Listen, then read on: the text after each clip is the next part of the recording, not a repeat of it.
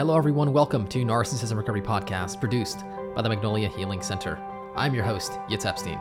In this podcast, we'll be delving into topics related to narcissistic abuse, codependency, childhood wounds, childhood trauma, mental illness, and all things narcissism. The purpose of this podcast is to bring widespread awareness and healing to the global epidemic of narcissism and codependency. It is my hopes that with this podcast, we can collectively create an environment of health and healing for you, the individual, and for the world at large. Let's begin.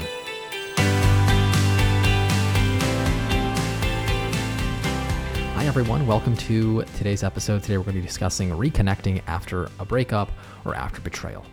So this is an extremely common phenomenon where you see partners will either break up and seek to reconnect later on.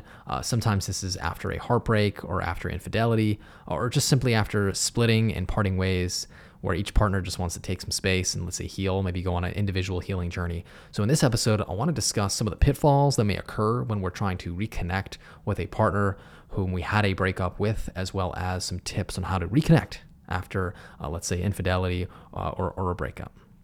So firstly, it's important to understand that as much as we may want to move on from the past and begin again with our partner, the past experiences of hurts and feelings of betrayal and resentments, they need to be faced, confronted, communicated regarding, and worked through before trust can fully be restored.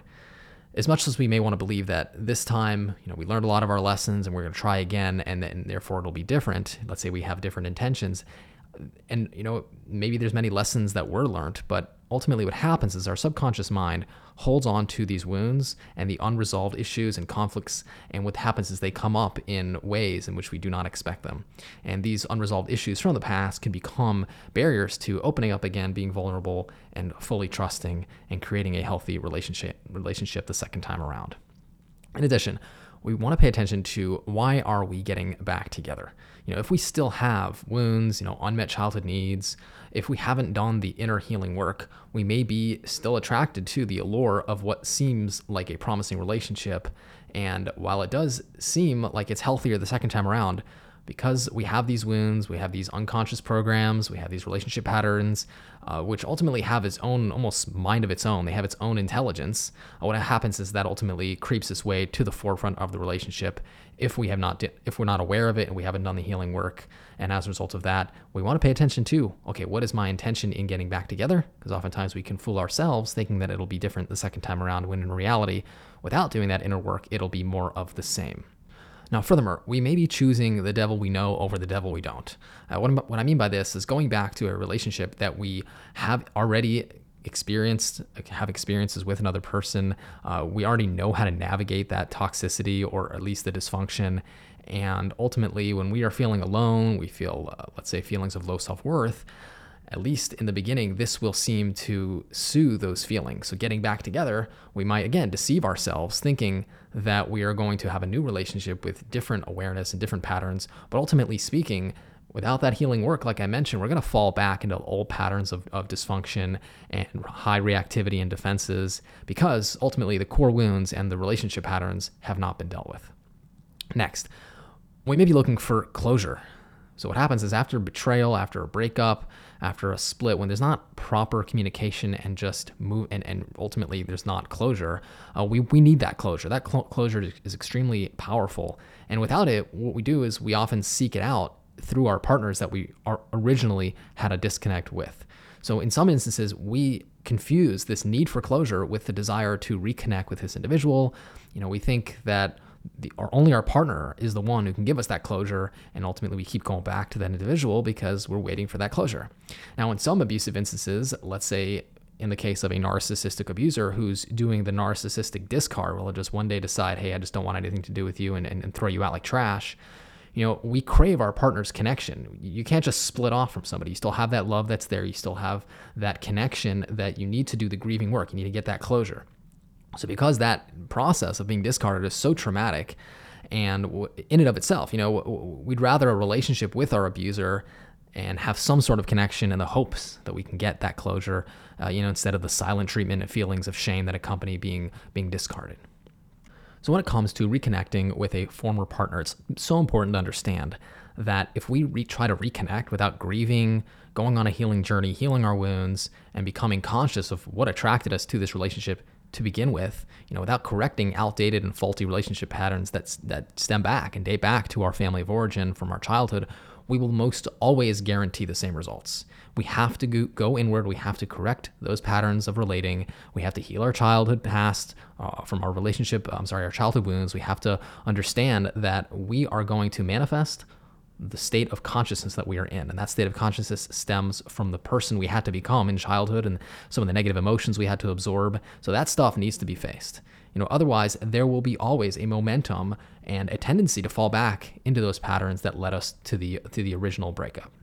So without doing this, inevitably we will play out our unconscious patterns of relating that stem back to childhood, no matter how much we try not to do that. So important that if we are codependent and if we lack an independent sense of self, we have to become independent and have an individuated sense of self, because if not, we easily enmesh and we can't need this person. So we must develop a healthy relationship with our own sense of self first, knowing who we are, so self-awareness, being able to reflect on what your shortcomings are, how you show up to the world, what energy do you put out, learn how to trust yourself and develop a self-loving relationship with yourself. When you do that, you are less needy, you are less wounded ultimately, and you won't attract a relationship that just replays that, but rather you can come from a place of wholeness and create that interconnection the second time around. Next, you want to ask, okay, does this person bring me more joy? Do they add to my life and to my future and what I want to become, where I'm going, or do they keep you stuck? Obviously, love is one of the main factors in bringing us together with another person, but love is simply not enough. It is about helping each other grow and becoming separately your highest self and doing that work together. The point of a relationship is to grow and to become your highest self, from my understanding, from my experiences. And regardless of how enjoyable the relationship is, how much love there is, without a growth mindset, we are going to be held back from our full potential and all that relationship bliss and enjoyment that comes from reconnecting with somebody who we love dearly. It can quickly turn into resentments and breakdowns, and which ultimately doesn't allow for a sustainable, healthy relationship. Next, it's so important to have a vision for your own life and identify if the person who you are reconnecting with has a vision of their own. Or ultimately, are you changing your vision for them to fit into their vision, or are they changing theirs for you, for your vision? Your visions should complement each other. You should both have self-awareness and have direction, and ultimately the relationship that comes together shouldn't be a conflict. It shouldn't be a constant quarrel, and ultimately when that happens, that leads to breakdown. So it's so important to have an idea of where you want to go with your life and assure that the other person fits into that vision. It's so important to be aware of your issues, of the relationship issues that occurred in the previous relationship, and to assure that they don't negatively impact the relationship the next time around. This can be very tricky, because if we're unsure if it is the same problem coming up again, which dismantled the relationship in the past, or maybe it's just falling back into an old pattern. So this is important, and again, very tricky, because if we had a relationship in the past and then we have indicators of the present relationship that are indicating that it's the same, it doesn't necessarily mean it's the same. Sometimes we just get creatures of habit, and sometimes we get pulled back into habit. So it's important to study and reflect on why the relationship did not work the first time, and then learn those life lessons, heal those wounds, and then communicate together regarding how we can go into the future moving forward in a way that allows us to learn from those mistakes and not further break us down. Now, this doesn't mean that we're ignoring old issues in the present relationship entirely. It also doesn't mean we're hyper-focusing on all the negativity, negative things that happened in the past, all the hurts between the partners, and the fear of them happening again. So obviously there's a balance. We want to assure that we are setting boundaries with the people that you were in the past relationship and the person who you are now, and ultimately the person you are becoming. Again, we're learning from the past, the good and the bad, and partners coming together could actually be a very powerful, incredible healing process, because when you have heartbreak in the past and you can come together and heal from that past relationship together, obviously having so many similar experiences, it could be a very powerful healing relationship the second time around. Now, it's so important to not bring up old fights, old wounds, maybe old flaws or shortcomings or misdoings. It's important to allow yourself and the relationship and your partner to have a fresh start with the lessons learned. If things do fall back to old patterns, A trusted third party, let's say a life coach or a therapist, could help mediate and create space so we can work through that stuff. Because the second time around, again, there's probably stuff from the past, like I said, that haven't been resolved. So we want to be able to create a space where both parties feel safe to open up about those past hurts and move past them, so you can ultimately create a healing relationship. A lot of times, the issues are old and outdated, and it comes down to being able to communicate between two parties about feelings, about hurts that need to be resolved in order to create that second healthy relationship together.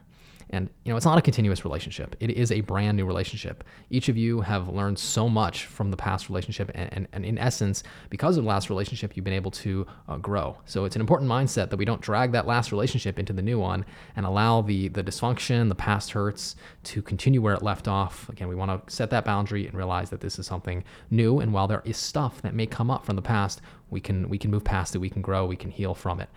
In addition, because each partner has a comfort level and a baseline of past dysfunction, there will be ultimately an inclination to fall back into those old patterns. This does not mean the relationship is not working when this happens, but rather that there's work to do and that we need to heal. So important to forgive yourself and to forgive your partner, to create a space where you each feel forgiven from the past. Let go of past hurts. Realize that, like I said, you might fall back into those old patterns. Give yourself and your partner and the relationship the ability to overcome the past, and realize that people make mistakes. And by being able to create this space, it can really, again, create a powerful, powerful reconnection and a growth and a healing relationship. And speaking of a healing and growth relationship, the second time around, you are each other's growth partner. And what you're doing is you want to help each other reflect back wounds and unresolved conflicts and childhood, let's say dysfunctional defense mechanisms or patterns of relating that need healing. And, find your own purpose. You want to help each other grow, but ultimately you cannot live for each other. The point is to identify who you are, seek out individual purposes, and help each other reach your highest potential. So when we are reconnecting with the same person, but ultimately we are a different person because we're a person who's more self-aware, more healed. And if there's stuff that comes up that needs continuous healing, because you obviously know this person and know each other very well because you had a lot of experiences together, then you can use the fact that you have this awareness of each other to reflect back and create that space of healing. So just to share some personal information, I actually, for those who don't know, I was married to my wife, Lauren, for about 4 years, and we broke up. We got a divorce, and we were separated for about 2 years, and then we got back together, and it's been about a year. So I'm very familiar with this concept of a breakup and then reconnecting, very intimately aware of the pitfalls, and there are many, and ultimately it takes time, and it is a process. It is not so simple. But because of the hard work and the tenacity, the focus and the patience and the compassion and the forgiveness that Lauren and I have had for our past mistakes, we've been able to create this incredibly healing relationship where the past, if it does come up, then we understand that it needs healing, but we don't let it pull us back into the old ways of operating. And this has been powerful. This has been incredibly healing for myself and Lauren. And this is something that I would be more than honored to assist you and your partner if you are looking to get back together after a breakup, after betrayal. The way I see it is that when these things happen, when we have a breakdown in our relationships and we are torn apart from our partner, whether it's on purpose or not, there's always hurts, and there's going to be usually projection and blaming each other. But at the end of the day, if we go inward and we learn about ourselves and we understand how we show up, why we attracted this relationship, and what life lessons we can learn, and we take responsibility, then when we are doing that and we are going in the direction of our higher self, of our authentic self, of our dreams, of our growth, of our bliss, of our happiness, then there's no reason why two people who have had past hurts in the past can't come together and create this relationship, which is incredible. It's incredibly healing. Ultimately, when you have many experiences like this together, you obviously have a lot of memories and you have a lot of shared pain, and that shared pain can be turned into shared healing. So if this is a struggle for you, be more than honored to assist you and your partner in creating this relationship after a breakup or after betrayal. So please do allow me to assist you in this process of healing.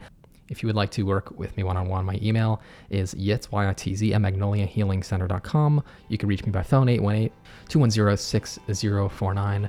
I offer a free 15-minute consultation, so feel free to reach out to me directly and discuss how I can be of service to you on your healing journey.